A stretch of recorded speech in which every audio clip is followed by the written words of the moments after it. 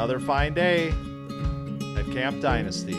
I am Counselor Austin, joined by Counselor Colin, and we are recording. It's New Year's Day. Happy New Year to everybody.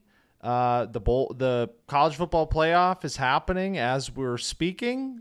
We got some campers putting up some stats right now. I just heard it was Blake Corum touchdown. So Michigan, Bama, it's an exciting time in the world, Colin. It is. It's a new year. Same old Camp Dynasty, though. We're Damn here right. to do what we've been doing for the last couple weeks. Came with the quarterback rankings, which was fun. Caleb Williams, Drake May, Jaden Daniels, headline of this draft class so far.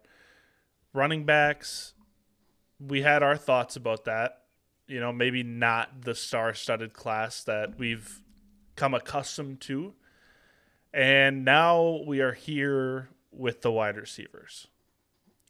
And it's a great time, man. It's going to be a great time because as the fantasy season is wrapping up, this was also championship weekend for a lot of leagues. So congrats if you were a champion. Nice job. But unfortunately, unless you don't have your own pick, you probably won't be getting many of the wide receivers we're talking about today because they're going to go early and often in the 2024 Dynasty rookie drafts next summer. And we're going to break down our top 5 wide receivers right now. I know I might have teased a little bit of an expanded 2.0 for the wide receivers just because it is such a deep and talented class. But this early in the process, let's get a top 5 on the board. We'll talk about honorable mentions, of course, as well. And then we'll get into this class in depth through the process and leading up to the NFL draft. So I'm incredibly excited to talk about these players. Got the bad taste from the running backs out of my mouth, and we got a lot of really, really good wide receivers. So let's kick it off, man. Let's get started. I went first last week, kind of, not really. So I'm going to turn it back your way to give me your number 5 wide receiver in this class. My number 5 wide receiver in this class is Oregon wide receiver Troy Franklin. Hell so, do you have him higher or lower? Or the same? I have him at number 6. Okay. So, Troy Franklin was a Camp Dynasty favorite. He had, if you're keeping track, you keep track in the season, we do badges. So, every time a player has a standout performance or if we like what he put on tape, he gets a badge. Troy Franklin was tied for the most badges in Camp Dynasty history for the performances he had this year. And that's what you see on tape is what it was here. The route running, he is so smooth. He's just he wastes no movement as a player. He snaps in and out of his breaks, which is great. That is the trait you see with Troy Franklin is just the route running, the speed, and how smooth he is.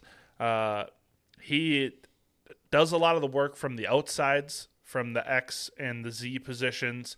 He plays in the slot, but it doesn't seem like much of his production comes out of the slot.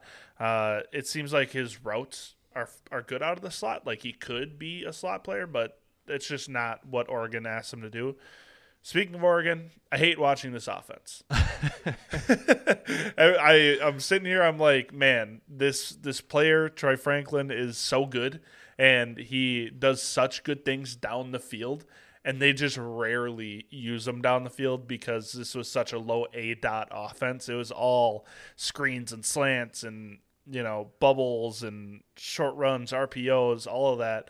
And I wanted to see them do more with Troy Franklin because he has such this very downfield skill set, and he just didn't get to show it off a ton. When he did, it looked really good.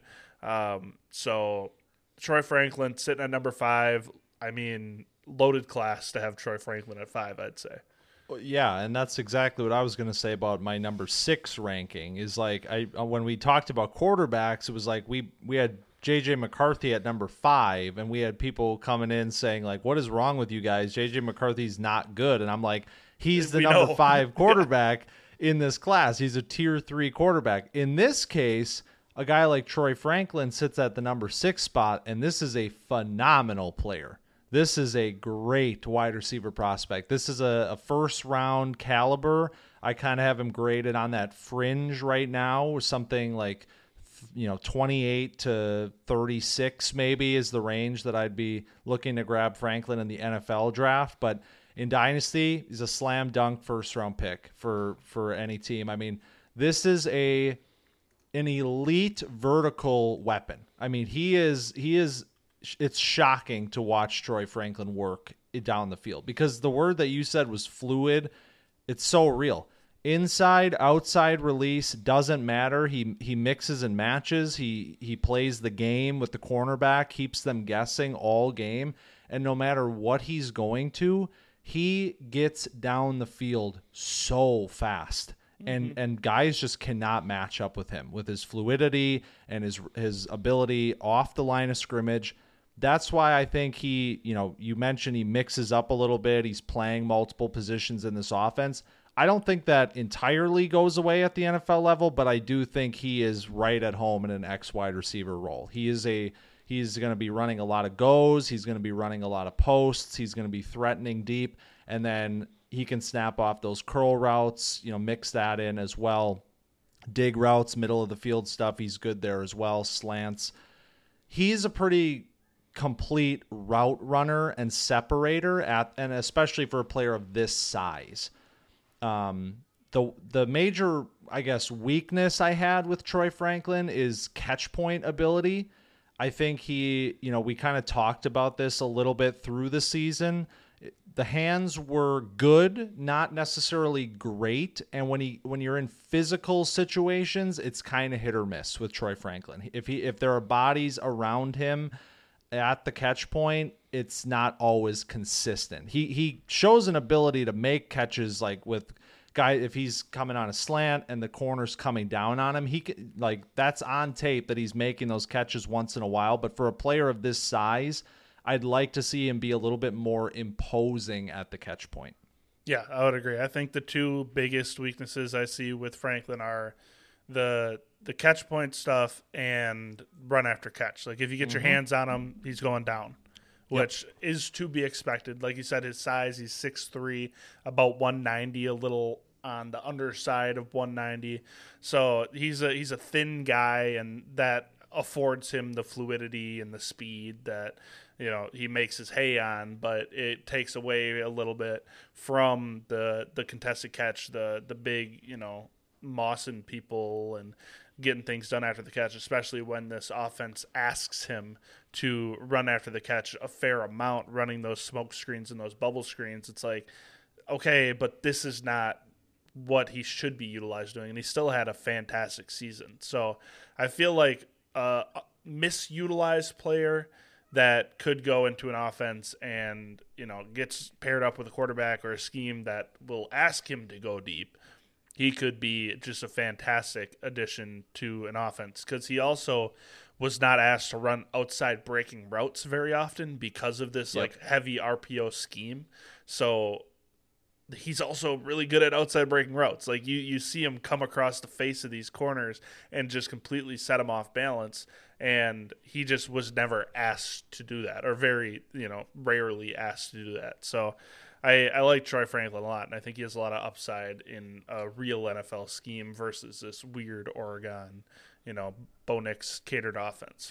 Yeah, we saw the growth from Franklin this year as well. I mean, coming into the year, Franklin was my number 5 wide receiver in this class, and that came with the caveat of we're expecting some growth. And we saw a ton of growth as a route runner, his ability down the field, speed-wise. He put on extra weight as well. I think he's 10 or 12 pounds listed heavier from his from 2022. So he added a little bit of weight, didn't lose anything in terms of speed, and still a player that's going to be 21 years old, freshly 21 when he's drafted. We talk about the age with this class and with some other position groups, specifically with quarterbacks. This wide receiver class as a whole is very young. These guys are very talented players that have a lot of growth yet in them. So Franklin embodies that for sure. And he's in this tier. He's at number 6, but he's in the same tier as my 5 and 4 players. Who is your number 5? Great segue. My number 5, a player that I see kind of similarly to Troy Franklin, actually, Brian Thomas Jr. from LSU.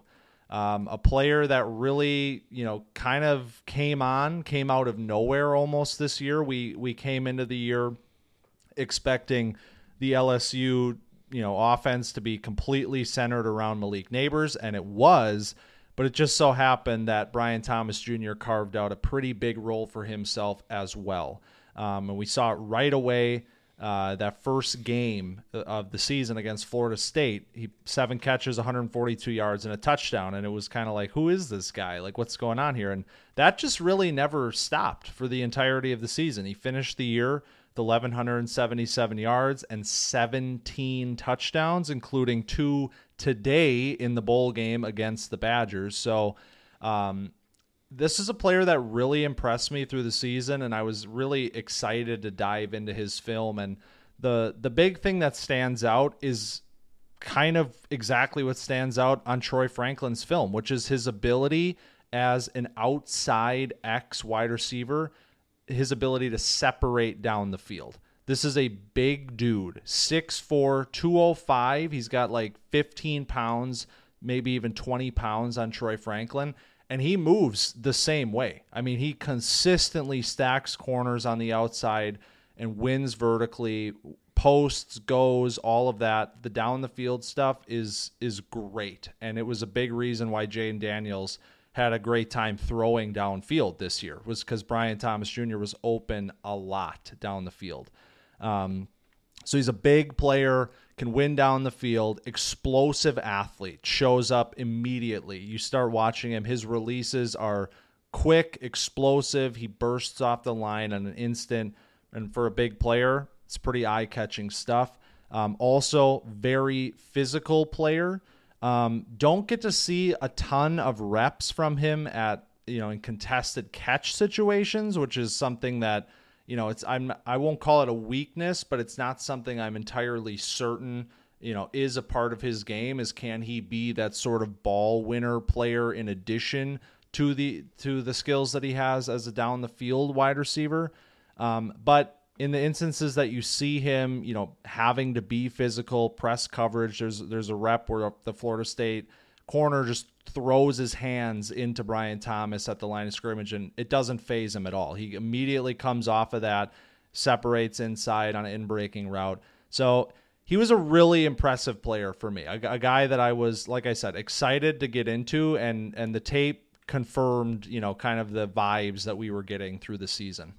Yeah, Thomas is my number 6 player. So boom, there it is. Yep. Yeah, neck and neck for us here. But the thing that jumped off for me is like he's just unnaturally fast for how big he is. Yep.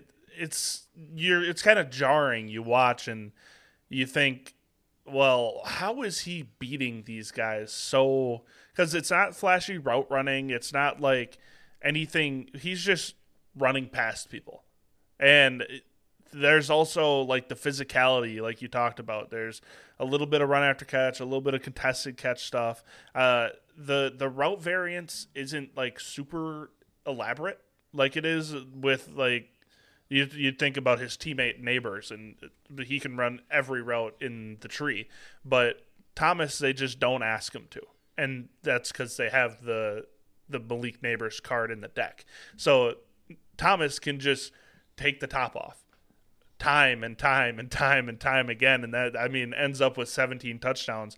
It's not like he's catching goal line fades for these touchdowns. It's not like he's doing like little red zone routes where he's a little whip route into the no. He is catching like big posts and flies, and he's got these guys beat by 3 yards, and it's almost like they don't expect him to be as fast as he is. So, Brian Thomas is another guy who could be like an exceptional big play threat in the NFL.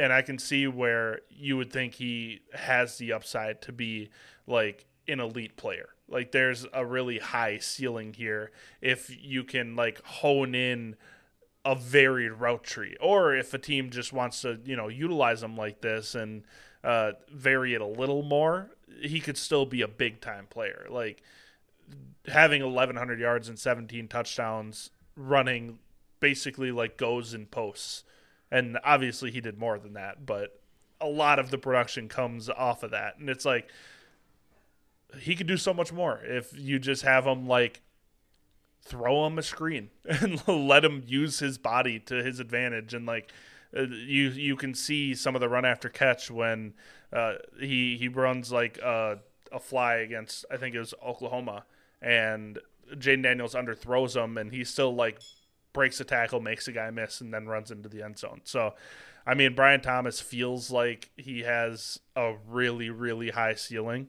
and the polish, I don't know, like that. It's definitely a ball of clay, because you can see the immense upside and the athleticism and the speed and the physicality. And then if you work on the polish, like you could see like a very, very complete player.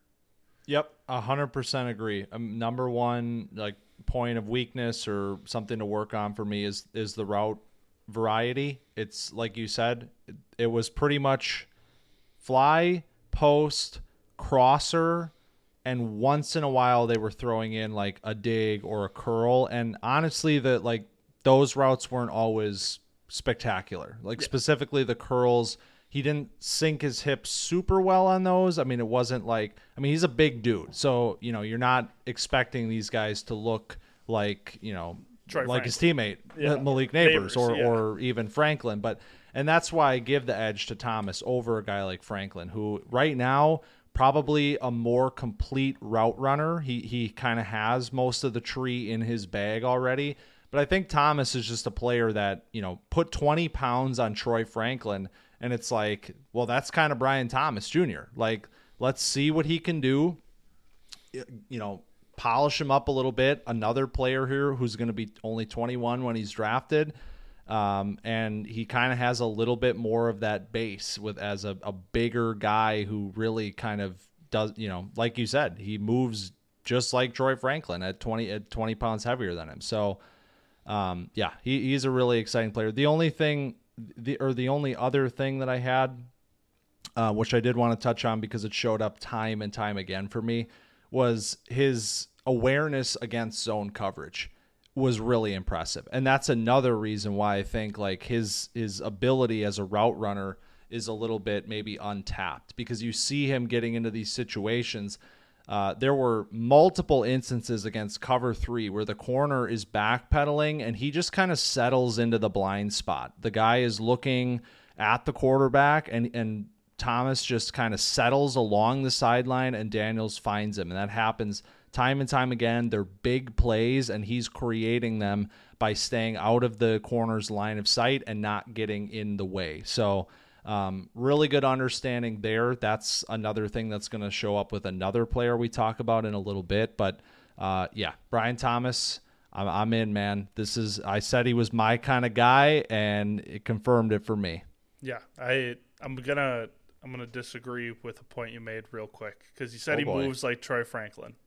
Oh, okay. I meant speed wise. And then you also said if you add 20 pounds to Troy Franklin, it equals Brian Thomas. And I just want to hamper that a little bit. Hold on a second. I know. I'm gonna just don't take me so literally, man. He has the same kind of speed as Troy Franklin with more weight and more physicality. He does not move the same as Troy Franklin because Troy Franklin is more fluid, and we agree on that, but I just wanted to clarify that. Yeah, that's not what I meant. I meant that they have the same speed. They're going to run similar 40s. They're vertical separators in the same sorts of way. I need to be more careful with my words, apparently, because I'm going to get called out here. I don't want you to be attacked by. It's about the other people. I'll be attacked. I'll be attacked no matter what. All right. Where are we at? We're at my number 4. Yep. And it's Rome Odunze, the Washington wide receiver. Okay. You have him higher. I do. Yeah. Okay. So do you have a much higher? You have He's my number 3. Yeah. I was gonna say we're already running out Yeah. of space here. Anyway. Yeah. Rome, we'll talk about it. Your 3. Who's your 4? Because I'm sure we just have them flip flopped. Keon Coleman. Okay. Yeah. So Keon Flip-flopped. Coleman's my 3. We have him flip flopped. So Okay, well let me ask you this though. Yeah. Because for me it's a big tier jump. Okay. Do you have a similar split, or do you have They're Coleman and close for me. Odunze on the same? Yeah, playing they're field? Okay. very close for me. So, Okay. do you want to talk about Coleman first or Odunze first? Let's talk about Odunze. Okay. So Odunze is a very complete player. I think he's like the definition of jack of all trades, master of none in this class. And that's no like knock on Odunze. Like that means that he can do everything. Like he's a good separator. He has great hands. Contested catch situations, he's very good. I mean his releases are really nice. Like he is square on every release. The cornerback has no idea what he's doing, and that's really good. The yak, there's times where it looks really good. There's times where it's like I feel like you could have got a little more out of that. And he blocks his ass off, which I love. Like he is getting busy. Like this Washington offense implements a lot of screens, a lot of horizontal stuff, and he gets busy, and that's going to get you on the field more than anything. So, I mean, there's not a ton of holes to poke in Odunze's game. So, I mean, man, he reminds me a lot of Jahan Dotson. So, hold on a second. What? So you call him a jack of all trades, master of none. Yeah. You outline all of these amazing things that he does, and then we don't know how to poke holes in his game. So what is the problem with Rome Odunze? Listen. This is not a point of what's the problem with Odunze. I just love Keon Coleman. All Okay. right? Okay. It's that I was pleasantly, because I was ready to move Odunze above Coleman going into this, because I mean Coleman kind of ended on a bad note. Odunze has been really impressive, and then I go back and watch Coleman, and I'm like, man, my hands are tied. I can't do it. So, I get it, and it's very philosophical. I think there's the Coleman conversation will be very interesting, I think. So for me, Rome Odunze is number 3, and he's a tier jump above these players. I see him as a number 1 wide receiver in the NFL, like day one. Like he's coming in, and he is the guy in the room, because what he did this year was really special. The development from when we watched him in the summer from 2022, the areas of his game that we really wanted to see him work on. And this is something I've said time and time again, but this is the embodiment of a player that did that. Like he took those areas of his game that needed a little bit of polish, and he polished them in a big way. And he kind of eliminated almost all of the weaknesses in his game, in my opinion. He is an incredible route runner at this size, 6'3", 215. He can move so well. I mean, and here's where when I say move, I don't just mean speed. I mean everything. Laterally, he can run the whole tree, and he put pretty much all of those routes on tape this year. Man coverage, zone coverage, doesn't matter. Zone coverage, this is the player that I was alluding to when I talked about Brian Thomas Jr. Odunze, like, dial that up to 10. He attacks holes in zone coverage so effectively at all levels of the field. He knows how to find spots, hitches, digs in the middle of the field, sit down, wait for it, and then, even on like a corner route, he'll kind of settle in on the outside. So pretty much anything they threw at him, he was getting open for Michael Penix. It's a big reason why he had this amazing, 1,400-yard season for them. And then the contested stuff like really matters to me because this is a player that shows an ability as an elite separator that can run pretty much every route in the book already and is now playing to his size. 6'3", 215, fades, red zone fades, going up over the top of people, showing the strength of his hands. Great hands player in general. Not many drops with Odunze.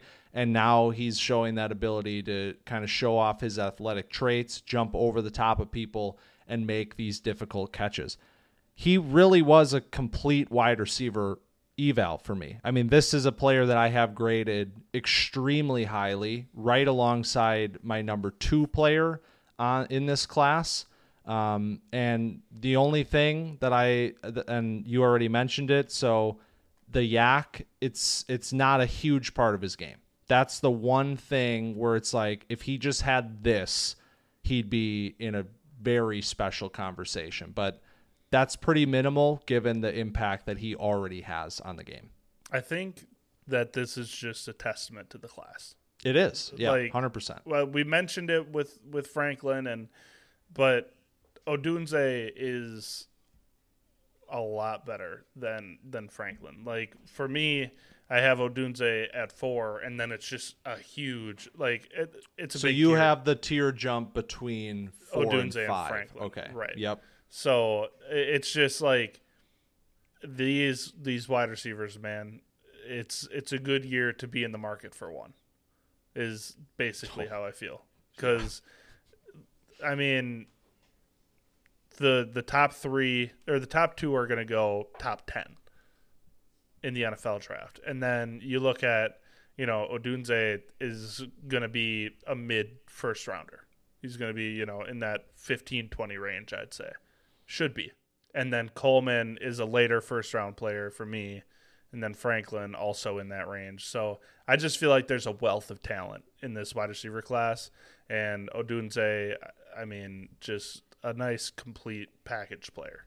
Yeah, I mean, it is. It's like you can argue nuance and all of these things. It really doesn't matter because they're all so good. Like the players we're talking about right now are special players. Like, and that's where this class shines. Is like wide receiver 4 is like an incredible wide receiver prospect. Right. So it's not like, that's why tiers are so important, because it matters to know, like, a guy like Odunze, if you have the 3rd or 4th, maybe 5th pick in a draft, like, you're getting a player that projects, in my opinion, as a number 1 wide receiver in the NFL. He could be a fantasy superstar by year 1, year 2 at the latest. Like, that's where we are with this class. Well, so you can't.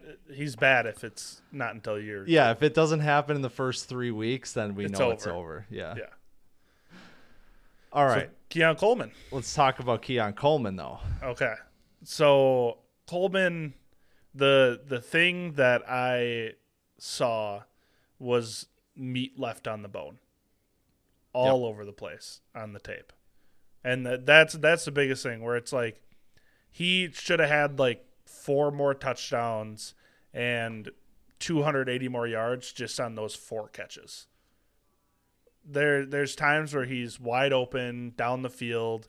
There's a little bit of a he can't separate narrative that's beginning with Coleman. We got that already. We did. We got a comment on one of our TikToks. Somebody said, find a rep where Coleman is separating. And I'm like, can I send you a Google Drive folder full of them? Can I send you like a 10-minute clip of his? So I think that there's going to be more of that, because this wide receiver class is so good that like you naturally discount the players that you have ranked lower. And I think that's just a mistake to do in this class. Like, you see that he had the 50 catches, 658 yards, 11 touchdowns, which is, half of the stats that Odunze puts up. Odunze had 1,400 yards. Like, he blew him out of the water. But I just think Coleman just has an unlimited ceiling. The athletic tools that Coleman has is so impressive. And I think people see, the good run after catch, the good catch point ability, the good hands, and they're like, well, he can't separate. And then you look and you can see that he like has guys off balance all the time. Yeah. And I said meat on the bone because you go back and watch and it's like, good Lord, this guy is winning downfield, and then they like check it down. It's like, uncork the ball, Jordan. Like get key on the ball. And you saw that in the middle of the season when he had these, big game after big game. They're uncorking it and they're letting him work down the field and they're giving him contested catch opportunities and he's converting. And then they kind of revert back to this like kind of reined in offense where, the stuff is short and you don't see a whole lot of that big downfield stuff. And I feel like Coleman has so much that he can do, and he also is a pretty complete player that is also like, he is pretty raw as a wide receiver, and there's a lot to be worked on and tapped into. That you see he's a good player and you see impressive stuff, and they're not like capitalizing on that impressive stuff. And then there's also improvements that he could make. So I just feel like the ceiling is unlimited with Coleman. Oh, yeah. I mean, he is the embodiment of unlimited ceiling. And that's a lot of this player right now, is like he puts a lot on film this year, but you come away saying, man, you could have been the number one wide receiver in this class. Like there's a world, maybe not this class, but yeah, I was going to say he could be a slam dunk number one wide receiver sort of a talent in a draft class if some of these just kinks were worked out. But so for me, I think we saw him pretty similarly. Like the separation thing is the number one thing I wanted to talk about, because it is such a misconception already that he can't separate. And there are some numbers and that's why these numbers get pulled and then people get these ideas of a player in their head. Like I've heard this number that Coleman's separation per target is like one of the lowest in this class.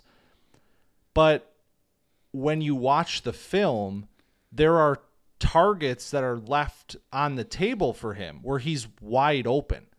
And and like you said, that happens a lot. I was almost, it was shocking to me to see how often he was open and not getting the ball. Yeah. Because you kind of let that bleed into your idea. You hear, oh, he's not a separator. He's this big athlete that's, and then you get flashbacks to Quentin Johnston, and it's like, man, I don't want to do that again. It's not even the same. It's not even close to the same thing. The one area that did kind of bother me, though, was that, he's the embodiment of like that 6'4", 220 X wide receiver, beast. And he doesn't play really like an X wide receiver. They used him in the slot a lot, and you don't see a ton of reps from him where he's like running fly routes or running like posts really effectively. Like he doesn't have those big down the field vertical routes that I think, if a NFL team drafts him and says, you're our X wide receiver, those are the routes that they're going to be asking him to run. And that's one of the problems that we saw with Quentin Johnston this year, was the fact that he was not an X wide receiver. They were asking him to run those routes and he couldn't do it at the NFL level. I'm not saying Coleman is like being set up for that exact scenario, but I do think it was a little surprising to me to see how he played versus kind of what I was expecting to see from Coleman, where his role is a little bit more, nuanced than just big guy, athletic freak that gets down the field and, wins jump balls. That's not really his game. I think after the catch is where he really shines. Just dynamic athlete. I mean, he was the punt returner for this team. He had multiple like highlight reel punt returns. You see his open field ability to, have vision as a ball carrier and then use his burst and speed at this size to just be a complete mismatch in the open field. So that's something that, is really a highlight of his game is versus some of these other players, specifically like in Odunze, where it's like, get the ball in Keon Coleman's hands and he can be a weapon. That's not really a part of a guy like Odunze's game, but for me, the difference was just the completeness of the player right now. There's a lot left on the bone, like you said. Route running, hit or miss. Like it's not all perfect. The footwork, it's a little muddy at times. You see reps of him running into cornerbacks, like trying to break, and the timing isn't quite there, and he'll run into guys, kind of put himself in these contested situations. But it's not that he can't separate. It's just the nuance that he needs to work out. So projection all the way, there's so much left to this player's game, and he's already so good. Yeah, I totally agree. It's like he's not a great route runner. He's like better than people think is kind of how I see it. There's like, and then the jump ball thing is like he's a little worse than people think. Yeah, exactly. So, because I went in thinking like, well, Keon Coleman, he's going to go win every jump ball, whatever. And he wins like 1 in 3 when you talk about contested catches. And you think of him as like this big play threat. And it's like, well, there's just not a ton of that. It's a lot of short routes. Like he's open on deep routes, like we talked about. He's winning downfield, but he's not running those routes very often. Yep. And sometimes he's just blanketed. Like that's a real thing too. So there are definitely kinks to work out. There's flaws in his game. He's not a perfect player.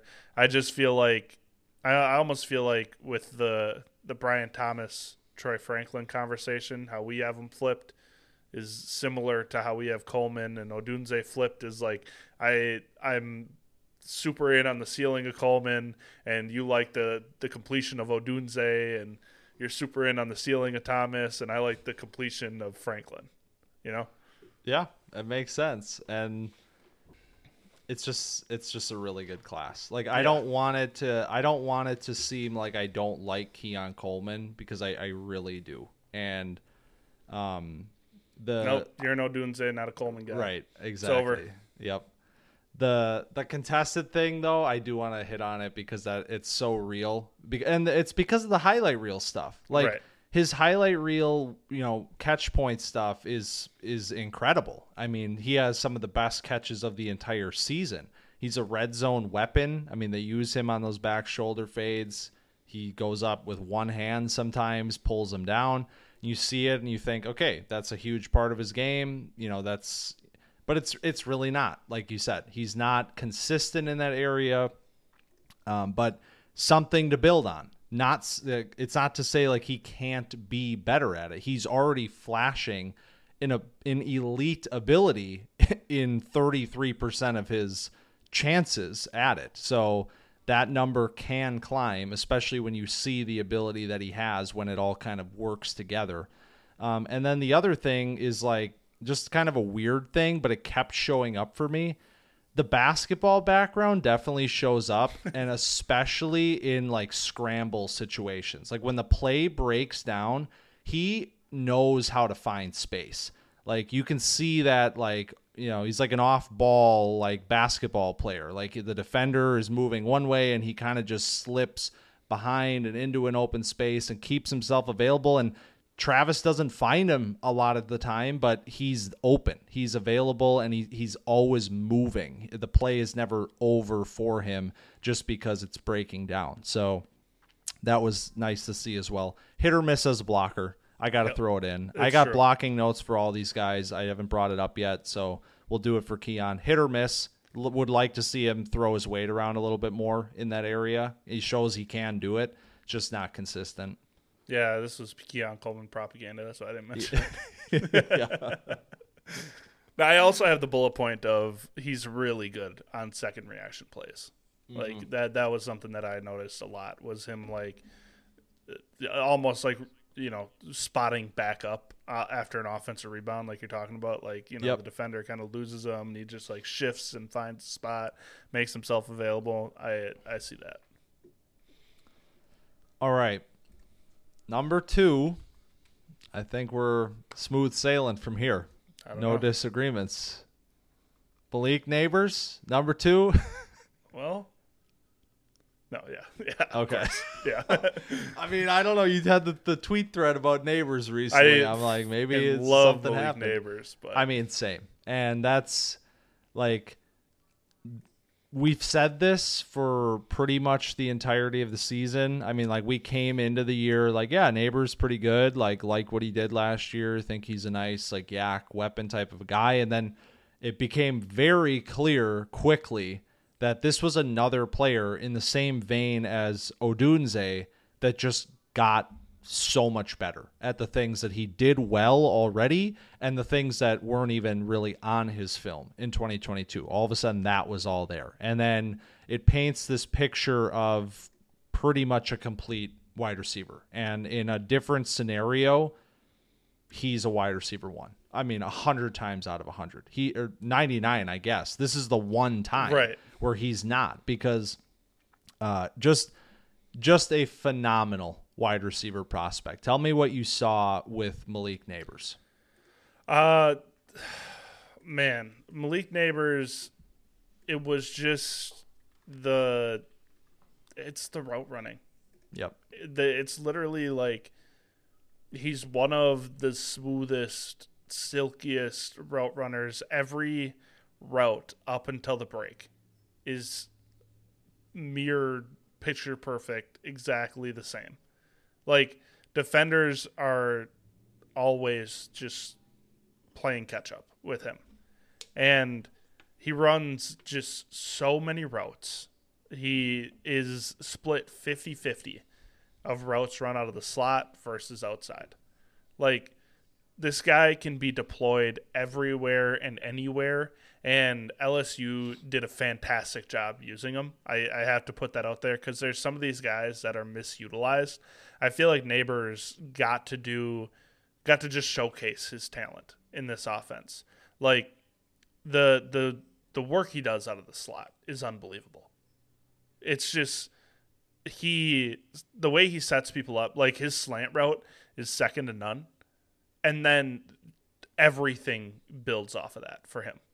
Because the defender, like his sluggo, the way that he sets it up with the slant and then just sticks that foot in the ground, and the defender's like, oh, shit.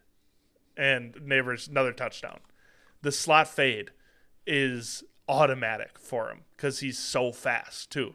Like, he gets he has, like, a seam where he'll give you a little inside fake. He will turn the DB around, kind of, peek on one shoulder. The defender will turn that way, and then he'll just shoot by the other way. And then he has, like, the slot fade where he'll get him to turn inside, and then he'll just jet out. And it's, like, 8 yards of separation. Just unreal. So it's just every single game he's making big plays. He can do it outside. He can do it inside. He's got the size. He's 6 foot, 200 pounds. Like, there's almost no flaws in this game. And like you said, outside of like this class and the Jamar Chase class, like, he's the wide receiver 1 in like every other class since could to name a year and you'd be right. So, just an unbelievable player.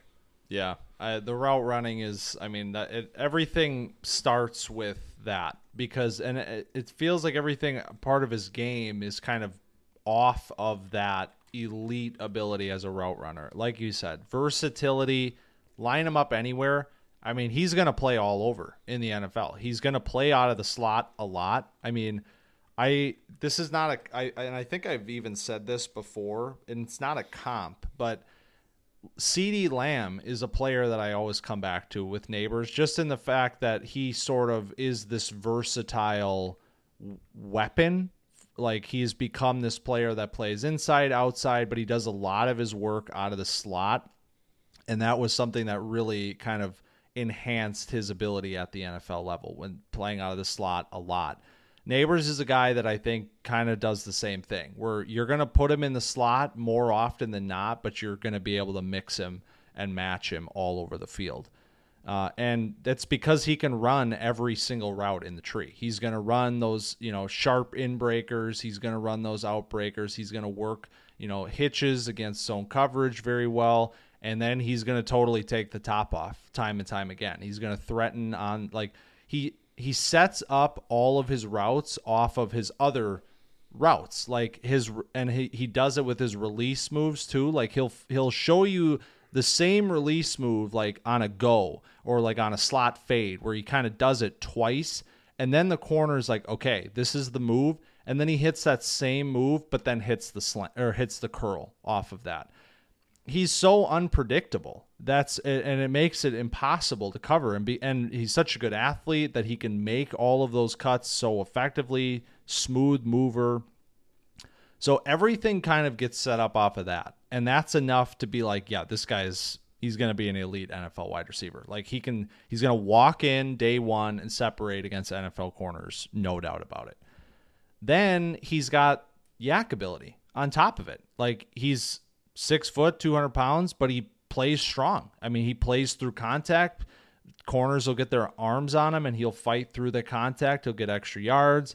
He's got the ability, they get him out on end arounds, touch passes, things like that. They let him kind of go to work, open field vision, can do that stuff, and speed. He's a killer. I mean, he's incredibly fast. It shows up in those yak plays, but it also shows up when he's working down the field and taking the top off time and time again. So complete wide receiver, very minimal like question marks with his game. Like I feel so confident that he is an elite NFL wide receiver early in his career. There's not really much that I look at and say, yeah, this could be a limiting factor for you. I think he doesn't really have a limiting factor. Yeah. The two things that we haven't mentioned yet are like the ball tracking, which we'll talk about with the other guy, is so impressive. There's not a catch that he can't make. Like his catch radius is really big because of that. And I mean, we talked about Jaden Daniels' deep throwing, and it's really good. Like he's putting it over the shoulder, over the correct shoulder outside, and Neighbors is tracking it over the shoulder, catching it with his hands. And again, and that's the other thing is the hands. They're really, really good. It's really impressive. He's catching with his hands. He's catching behind him when he's like getting thrown, like he's running a slant, and Daniels will put it not only on his back hip, but a little behind that, and he'll still snatch it in stride and then keep running. And that's all just high level stuff. I mean, we saw, Odell take all those slants to the house. Neighbors, I feel like, can be that same kind of player where you get him the ball on a slant and he can just outrun everybody. And another thing is like the slot sluggo, man. You don't see people run it. Like it's an outside play, and Neighbors is running it out of the slot, and it's like a cover 2 beater for LSU, and it works like every time. That you go cover 2 man, and he runs this slot sluggo. It's just unbelievable how wide open he gets every time. So, I mean, again, if this was like any other class, he'd be the wide receiver 1, and there's going to be people that prefer him to Marvin Harrison Jr. And like, I don't think it's absurd. So here we are. It's close. Yeah. Like it honestly wasn't as close as I was expecting. Right. Like I had built Neighbors up very much in my mind over this season, and I was kind of expecting like a 1A, 1B almost by the end of this. That's not what I ended up with. I ended up with a 1 and a 2 because the other guy's pretty freaking good. Yeah. But that is no slight at Neighbors. And number 2 overall pick, Dynasty managers, Yeah. welcome to the next era of your wide receiver core, because this is that dude. Yep. Speaking of, Yep. number 1, Here we are. I mean, it's no surprise, and it's just like Bijan last year. You kind of keep coming back, revisiting, this is the guy, this is the hype train, all of this, and it just seems like every time you watch him, they just get better. I mean, like I said, he's number 1. There's no, I have an elite grade on Malik Neighbors, and I have Marvin Harrison Jr. a couple points above that. I have that, all pro top 3 pick grade on this player as a wide receiver. He is worth it. I mean, what is there left to say? Yeah. We've been talking about him for 6 months now, and not much has changed. He put together a great season with a bad quarterback. I will keep coming back to that, because it's the simple truth of this is McCord is bad. and Marvin still looked good, which is the impressive part of this. There talked a little bit about meat left on the bone with Keon Coleman. I mean, there's a lot of meat on the bone with Marvin Harrison here, and he still had 1,200 yards and 14 touchdowns. This is just an outstanding player. I can't find a weakness in his game. Same. We'll go down the list. He can run every single route from the X position, the Y position, the Z position. His hands are second to none. He makes catches outside of his frame all the time. Like I said, McCord was bad. He's throwing him bad balls, and Marvin Harrison is bailing him out. The body control is unbelievable. His sideline awareness, his going back for underthrown passes and making those kind of catches happens all the time. His awareness in the air to go pluck a ball, and he does have a little bit of that no regard for his safety, which has gotten him hurt a couple times, because he's going up to get it, and he's going and getting it more often than not, and then he'll come down and land hard, and it's okay, all right, I get it, you can jump 6 feet in the air, but let's not throw any more hospital balls, McCord. Yeah. So the run after catch, I mean, I put it as it's not a weakness, but No. It just he doesn't do a ton of it, but when he has the opportunity to, it still looks good. That's the thing. The yards after catch is what's preventing him from being a perfect prospect. Yeah. Literally. If he was this physically dominant open field runner that had that impressive yak ability, he's the perfect player. I mean, there's nothing else to his game where you look at it and say, yeah, this needs a lot of work. And that's what's so crazy about Marvin. I think it's people maybe become a little desensitized at this point, because you've heard the name now for a while, and he's in, top 3 in these mock drafts and stuff. And it's even getting to the point now where it's Could NFL you take him teams number 1? Yeah, right. It's people have him number 1 in the class overall. Teams that are that don't need a quarterback, it's a sweepstakes in the NFL. We're going to tank for Caleb Williams, but we're also going to tank for a wide receiver, the Cardinals with winning against Philly, and it was oh no, yeah. Do you see the video of the GM on the sideline of oh, what are we doing? Yeah. So and that's where we are. And then people say well, what the hell's the big deal? It's but 6'4", 205. That is the same size listed that Brian Thomas Jr. is. We talked about the fact that Brian Thomas Jr. is a big dude, And yeah, he doesn't sink his hips super well, and he's not really fluid out of his cuts all the time, but it's okay because he's a bigger guy. We'll cut him some slack.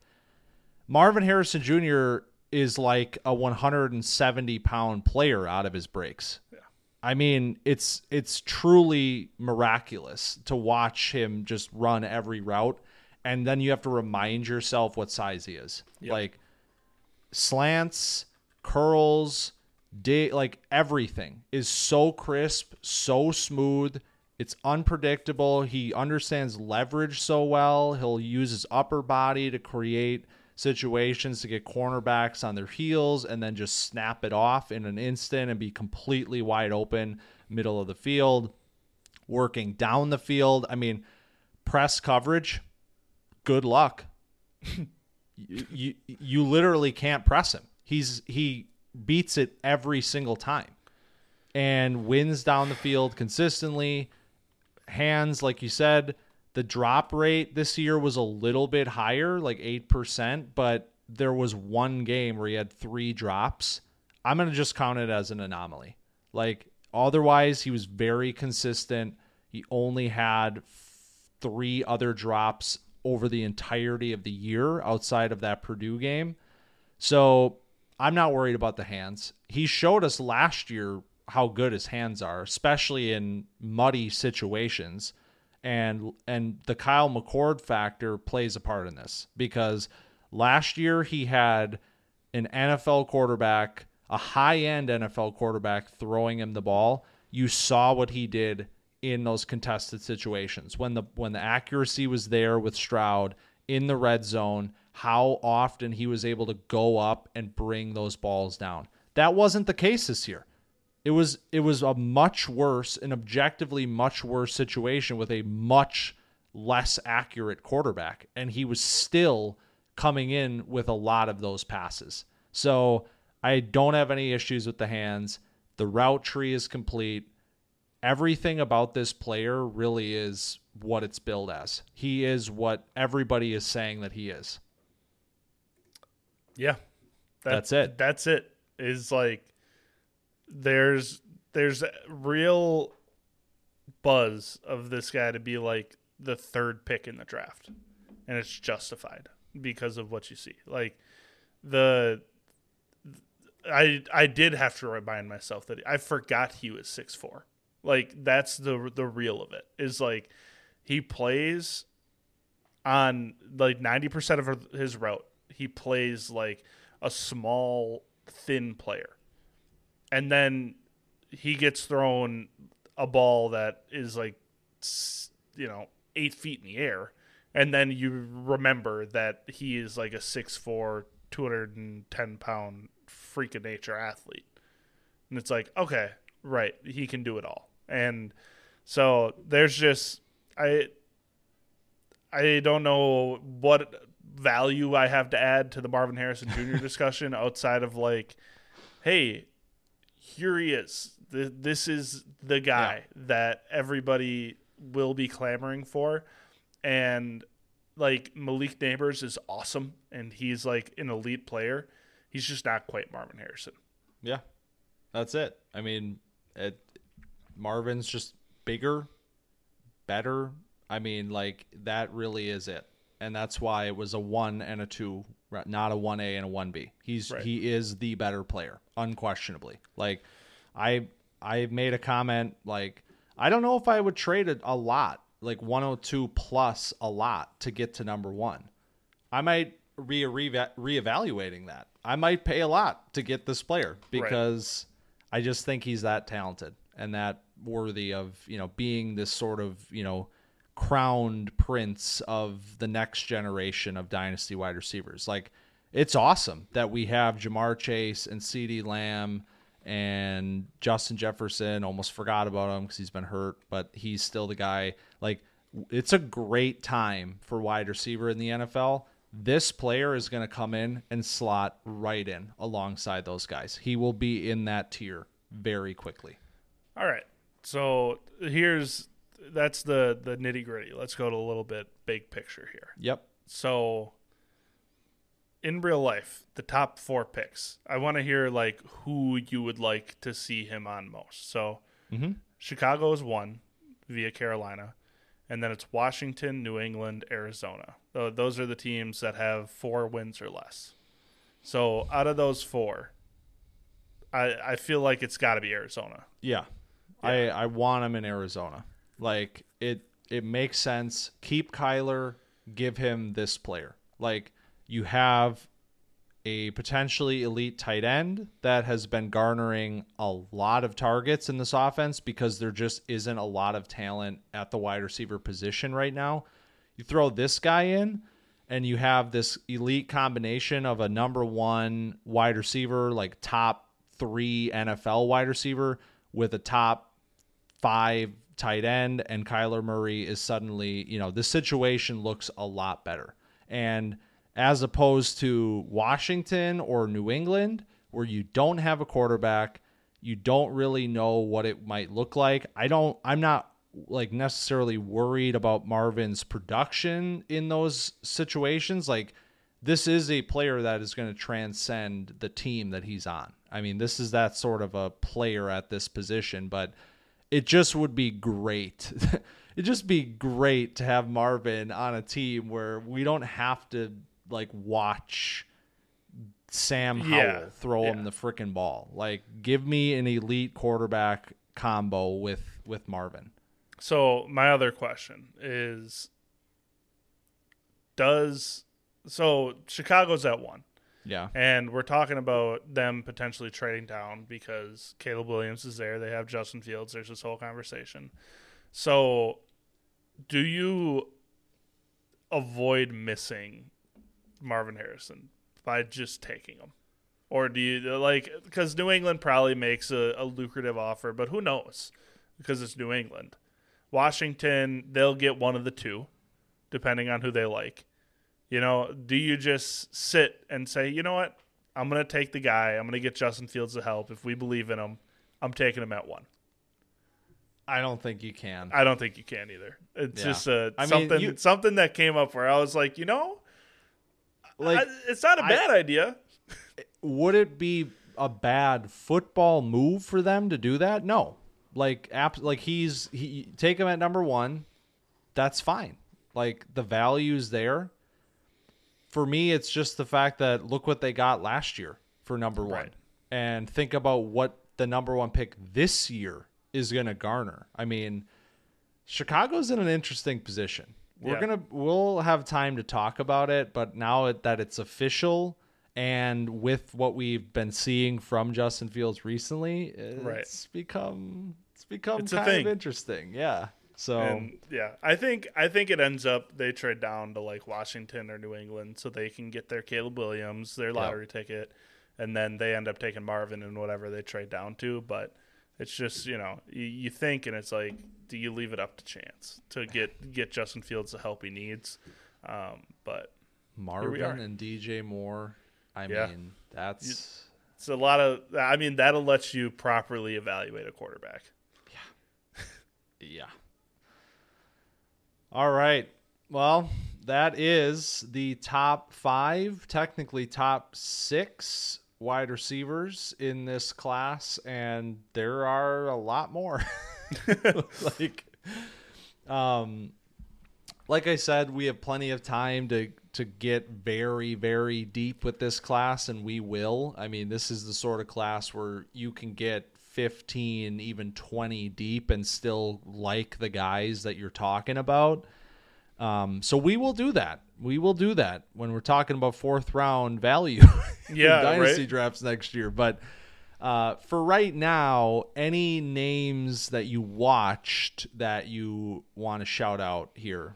Yeah, so honorable mentions for me, Emeka Egbuka out of Ohio State, Tez Walker from North Carolina. It's not South Carolina.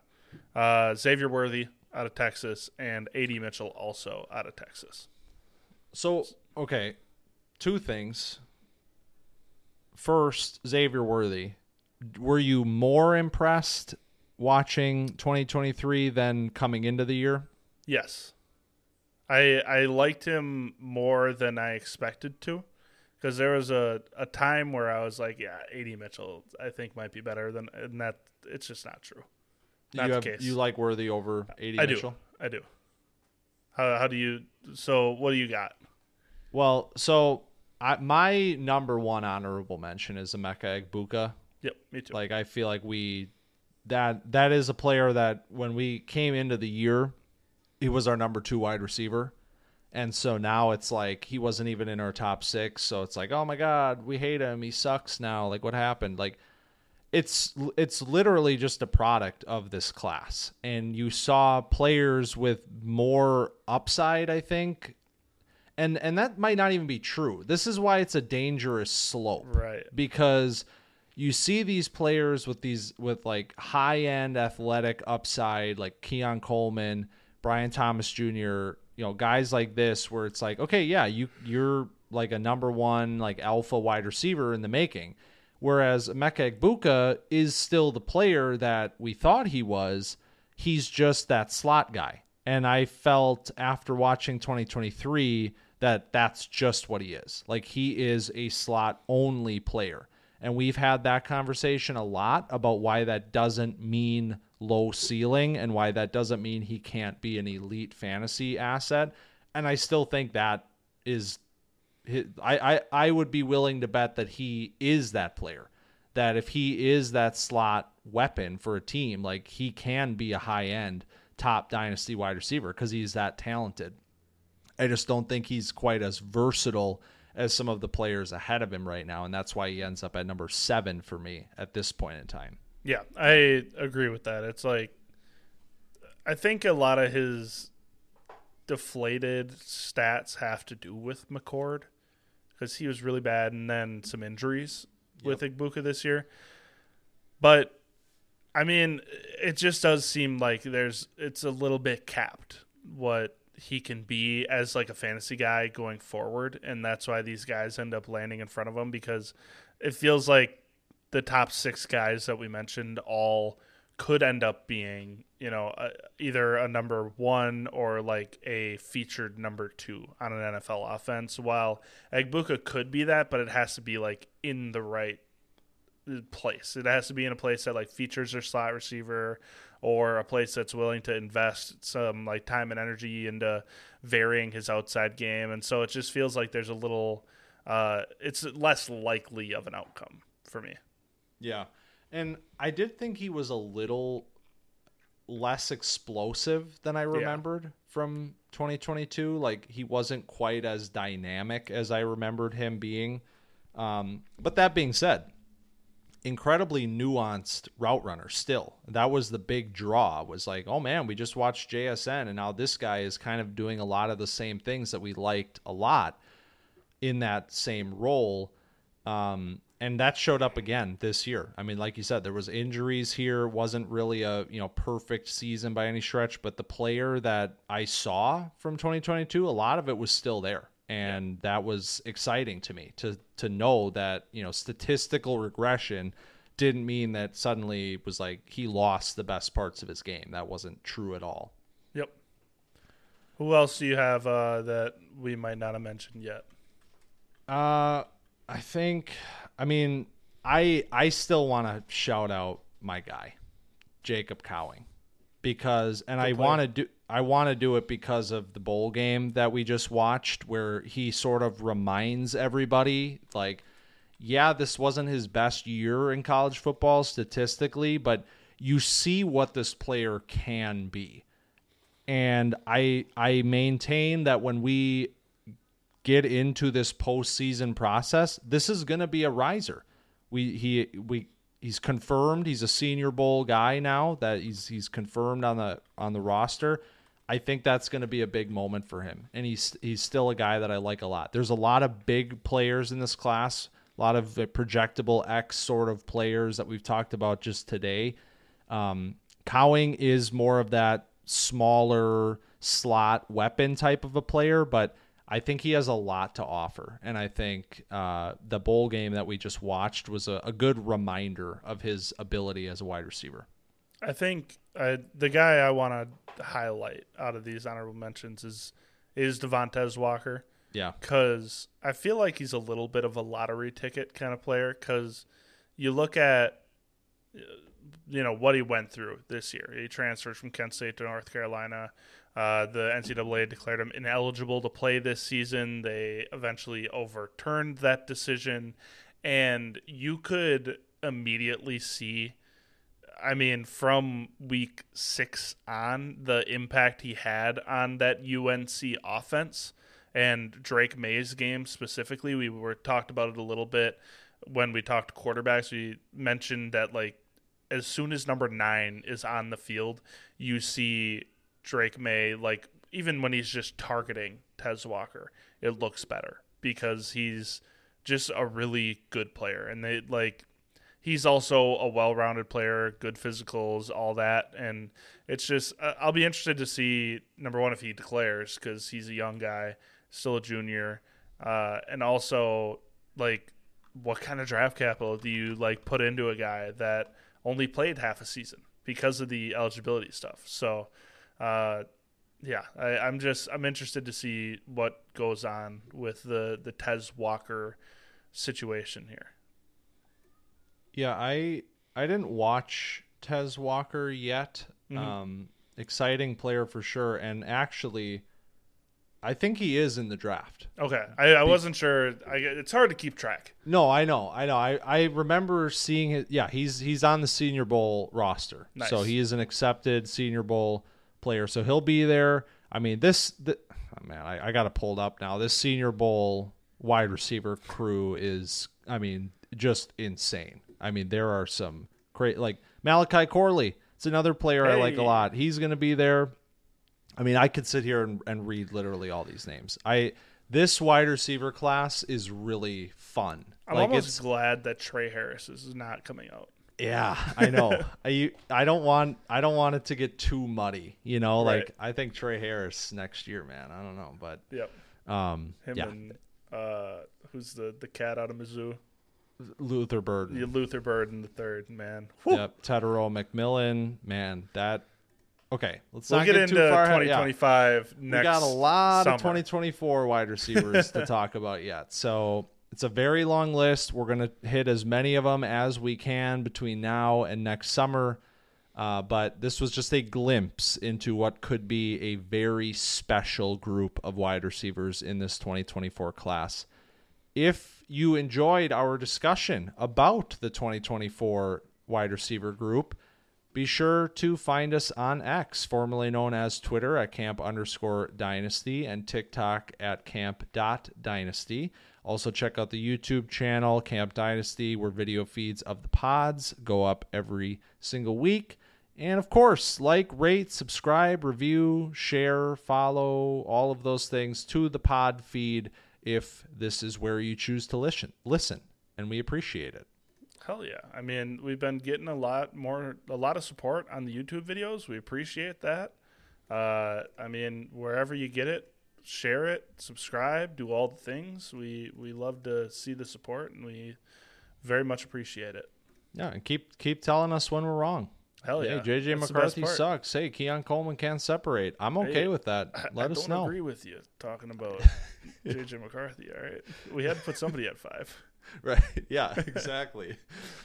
But, all right. Well, next week we will be on to the tight end group. Might be another little bit of a different discussion compared to this deep and extremely talented wide receiver group, but maybe some surprises in this tight end group behind number 1. We'll find out next week. For now, thanks for stopping by Camp Dynasty this week, and we'll see you next week.